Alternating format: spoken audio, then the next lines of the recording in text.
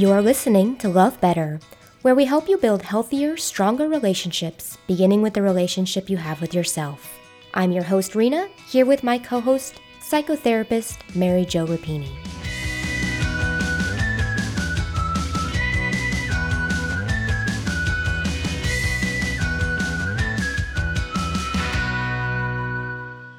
Hey, thanks for joining us today on Love Better.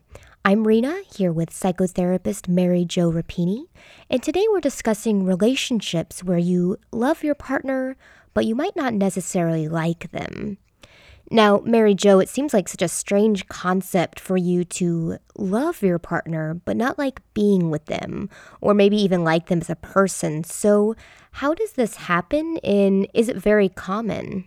It is common, and in fact, it happens a lot. And it happens a lot when you start shifting your priorities or where you put your effort in the relationship, whether that's taking care of a sick parent. Many of us are in that generation where we're now taking care of our parents, or you have children, you start putting all your emotional energy as well as your physical into your kids. Or your job, maybe your work, your project. You're so excited about something at work, and all of a sudden you're talking more to your business partner or your colleagues than you are your partner, and telling those other people more about your life and who you are as a person than your partner. It's very subtle the way it begins.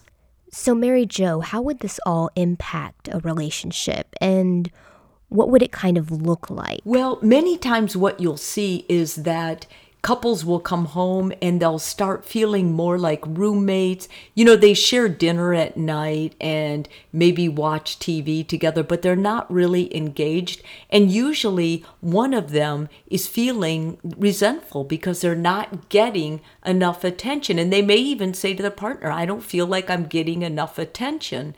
And their partner doesn't know what they're talking about because they'll say, well, I'm here every night. I don't cheat on you. I don't go out with the guys. And yet you're telling me I'm not enough. And many times that miscommunication just keeps getting broader and broader. Now, Mary Jo, I think of my own husband, and it takes a lot of hints for him to kind of pick up on cues. So is it possible for someone to not even realize they no longer like their partner, or maybe even their partner doesn't like them? Like, what are some kind of warning signs to know someone's feeling that way? Well, if you have a very verbal partner, it's much easier because they'll usually start telling you, and that actually is very helpful. But you'll also start noticing passive aggressive things, like they may do little things that specifically annoy you, or leave things like if they know you that everything belongs in the dishwasher, they may start leaving it in the sink or in the bedroom or wherever they are. They may start doing other behaviors. Usually you can see how a person feels by the way they're acting. They may withdraw, they may stonewall. All of a sudden they're just not sharing with you who they are, and you start feeling very much alone in the marriage. And that's when you start getting more resentful and you start looking for things that you don't like, and that's where it all begins. So Mary Jo, it kind of seems like this is setting up for a lot of fights that would occur over time. Now, I've heard a lot of couples divorce because they fell out of love, but do many ever get divorced because they fell out of like? Actually, that is a very good question, because it's not falling out of love that will end a marriage. It's falling out of like. When you don't like the person anymore, you're going to lose respect for them. And when you lose respect, you lose so many other things. You're going to lose trust. You're going to lose confidentiality. You're going to lose your ability to want to hang out together. And just that effort, like if you think about it, on a Saturday, who do you want to go out with? Like you sometimes like to go out with your friends, but overall, Saturday nights, you think about your partner, right? Well, when you no longer really like the person, or you're being critical of who they are or their behaviors, you're like, they're so gross. I don't want to go out with them. And that's actually what clients will tell me in my office. And so it becomes, pretty soon the partner doesn't feel appreciated, and they just know that their partner no longer respects them or desires them.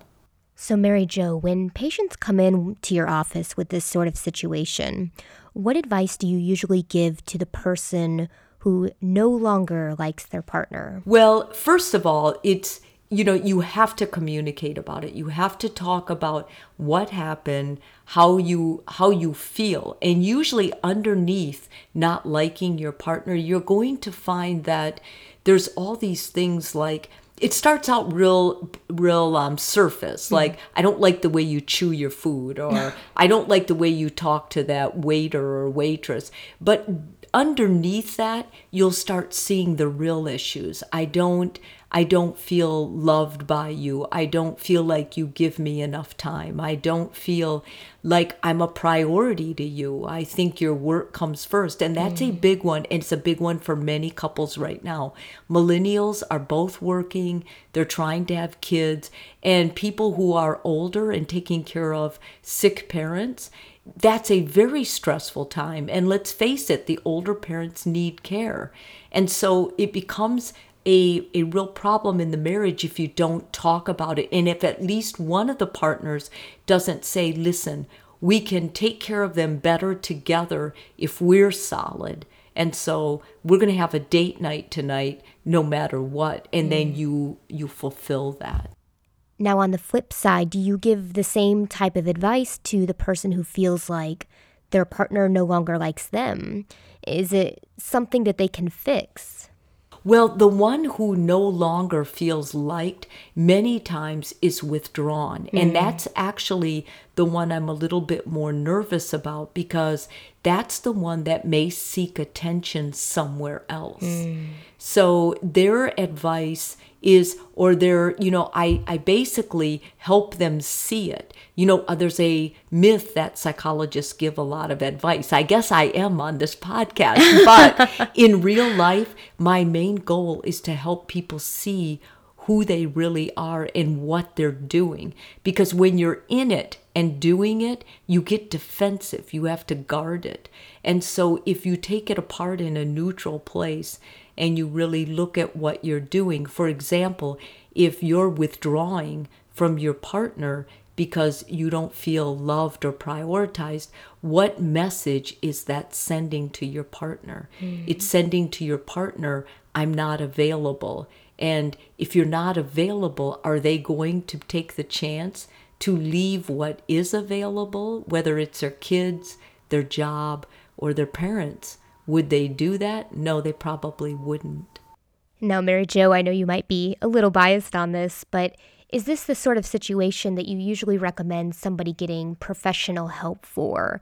Or are there steps that people can take on their own to kind of resolve this situation? Well, and that depends a lot on the couple. I love to give the couples tips about, that it's important that they each write down one thing they can do that the other partner will like too, so they start restoring that connection.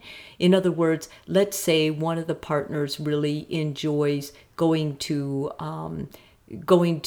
plays, and the other partner kind of likes it too, but isn't that into it. So if they initiate that and they start going more to the theater once a week, or let's say they're both into cooking, but they've really never done a cooking class, if one of them will sign both of the couple up and start doing things like that, doing little activities like that and prioritizing those, like no matter what, we're going to have this date night and we're going to do something fun together. This kind of restores working together again.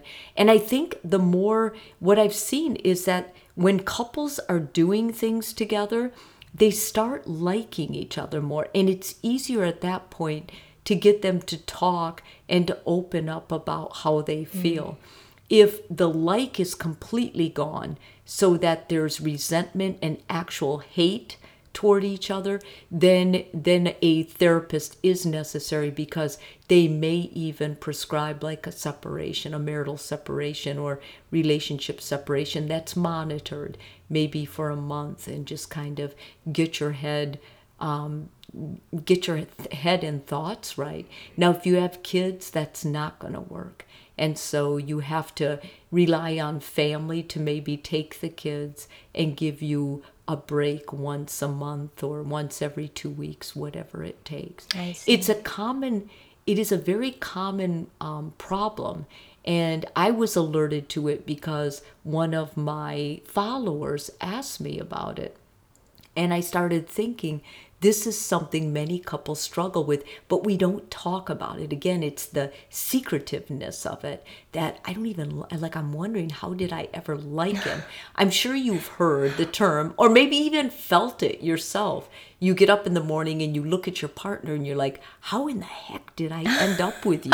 That's what this is. Well, yeah, and I think, when somebody says, I just don't love him anymore, it seems much more acceptable than when you say, I don't like him anymore. Right, but liking is more important. When you get married, you love someone. Like, you go through a process of change. Like, you're bonded. You share a name usually, or if you don't share a name, you share a family and you share history. But not to like them means you don't want to be around them. And that's different. We all have times when we love someone that we don't want to be around them. And that's normal. Right. But not to like them, not to want to hang out with them, that's not normal. You mentioned that the line between like and hate is usually a good indicator of when you need professional help.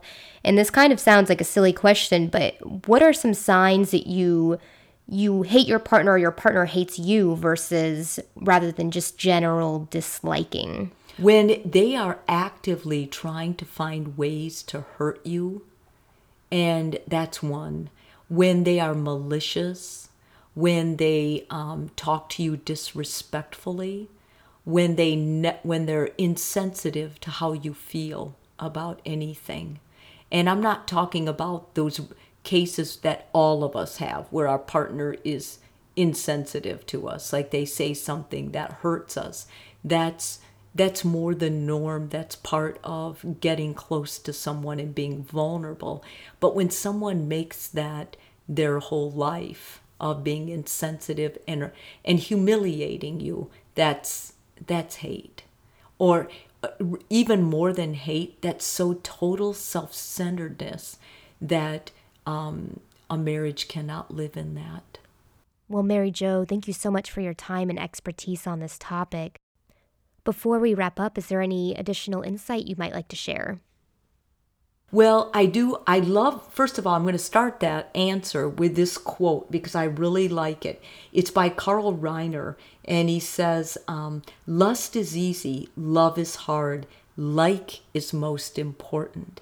Because when you like someone, you basically put them in a position in your life where you're around them, you're drawing something from them. And so when couples tell me, I don't like my partner anymore, what's concerning is not so much not liking someone, it's the fact that they, even though they're with this person and they love this person and they share kids with this person, they've put themselves in a position to basically judge them constantly and to disprove of the way they act and compare it with some expectation they have of what he should do. And that's what scares me about it. So I would say if you're in a marriage where you're constantly critical or looking at your partner, what you don't like about them, before you go after them or blame them, I want you to look at yourself and ask yourself, why am I putting myself in this position to be the judge of his behavior? What is going on? And usually we'll see that we've built an expectation and that our ability to dislike or disapprove of him is mostly us. There's something going on in our life we're not happy with in us. Well, that concludes our episode for today. Remember, you can find more relationship tips and resources at maryjorapini.com. You can find that website in the podcast description. And don't forget to tweet me at Mary Jo Rapini, and go ahead and buy my book. It's available on Amazon.com. It's called Recoupling, a couple's 4-step guide to greater intimacy and better sex. Its goal and what I think it's going to do is improve your relationship and help you create an awesome marriage.